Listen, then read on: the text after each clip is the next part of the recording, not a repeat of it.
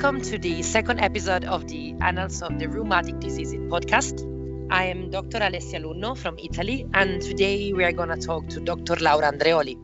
She works as Assistant Professor of Rheumatology at the University of Brescia in Italy, and we'll be discussing in more detail a paper recently published in the journal, for which Dr. Andreoli is first author, the EULAR recommendations for women's health and the management of family planning, assisted reproduction, pregnancy and menopause in patients with systemic lupus erythematosus and or the antiphospholipid syndrome. There is very much interest around this paper as these are the first recommendations developed on this issue. So, Dr. Andreoli, many thanks for accepting the invitation and for sharing your experience about the development of these recommendations. Thank you for inviting me. I'm very pleased to participate in this podcast. Well, I think it is an innovative way to disseminate information and reach as many people as possible. I will start asking you, what is the rationale that led to the development of these recommendations? So why are they needed? Well, up to now, most of the decisions related to either pregnancy or contraception, in vitro fertilization, and other reproductive aspects in patients with systemic lupus erythematosus and antiphospholipid syndrome have been taken in few tertiary level centers.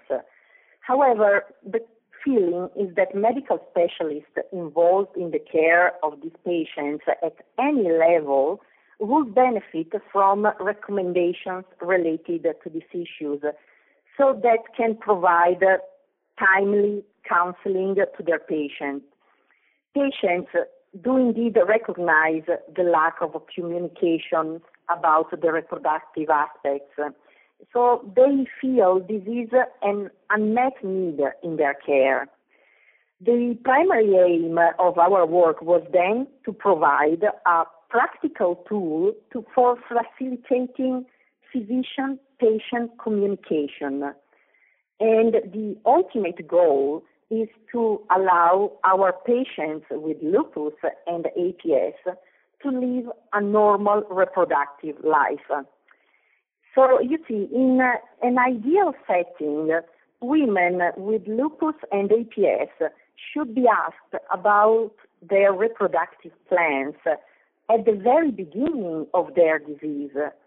So any specialist should be in the position to give first-line information that can be afterwards extended in more specialized centers if needed, of course.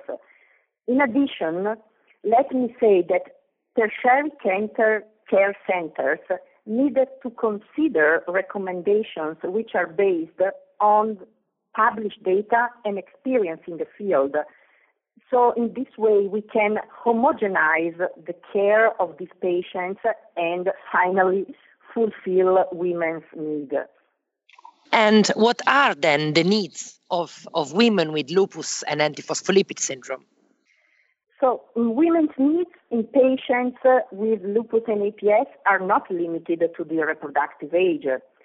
Menopause and its related morbidity, for example, needs to be considered in relation to the possible indication of a hormone replacement therapy.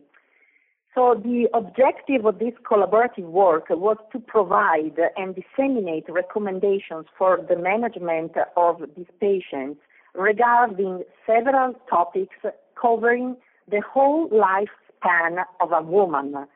So starting from counseling of patients who desire to give birth to a child, going to use of contraceptive methods, and then moving to the prevention of pregnancy-related risk factors for both the mother and the fetus, and then management of the puerperium, and to prevent maternal complication and disease flares, and then not to forget about counseling about parenting difficulties related to the physical limitations that patients may have. And then, moreover, we dealt with other important issues such as assisted reproduction techniques, menopause, female tumor prevention, the HPV vaccination, and we looked at these topics in the perspective of a patient with lupus or APS. So how will these recommendations change the clinical practice? This project was mainly aimed at providing evidence-based recommendations on women's health. And these recommendations are addressed to physicians who take care of patients with lupus and APS. The large majority of these patients are women in their reproductive age, and their follow-up continues also during menopause. It is not limited to the reproductive age. Therefore, the physicians need to know how to approach the different aspects of a woman's life and to give a proper counseling. And they need also to know when to refer a patient to a tertiary care level center. And are these any parts of these guidelines that you would like to highlight as particularly important? Well, I think that the main focus of the recommendations is on counseling. It is important to stress that every woman with lupus or APS should be appropriately counseled about reproductive issues, and she should be offered the best management as possible according to both the scientific evidence on one side and on expert opinion on the other side. And would this advice different for women with a high disease activity compared to women with low disease activity? Yes, this is a very important question. In fact, the issue of high disease activity has been addressed cross-sectionally for each item of the recommendations. High disease activity is mainly a strong risk factor for poor pregnancy outcome. And aside from pregnancy, a highly active disease may be a contraindication to hormonal treatments, for example, as either contraception or menopause replacement therapy or assisted reproduction techniques. Well, we understand that there has been a great effort in developing these recommendations, but are there still unanswered questions regarding women's health issues in lupus and APS? Telling the truth, not much is actually known about the long-term outcome of children born to these women.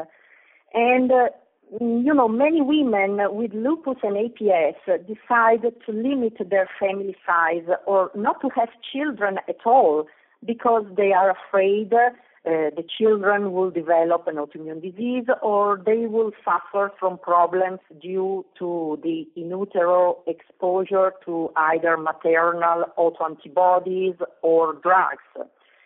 And in addition, patients are also afraid of not being good mothers because of their chronic disease. And the feeling is that all these issues should be better clarified in order to provide a counseling based on scientific evidence so that we can reassure the patients during our counseling on family planning. Dr. Andreoli, thank you very much for your time and for contributing to this podcast, providing an overview on these recently published EULAR recommendations. Thank you very much to you for this great opportunity, and I was very happy to join this interview. And thank you all for joining us for this second ARD podcast. And if you want to read the recommendations in full, please visit the website ard.bmj.com.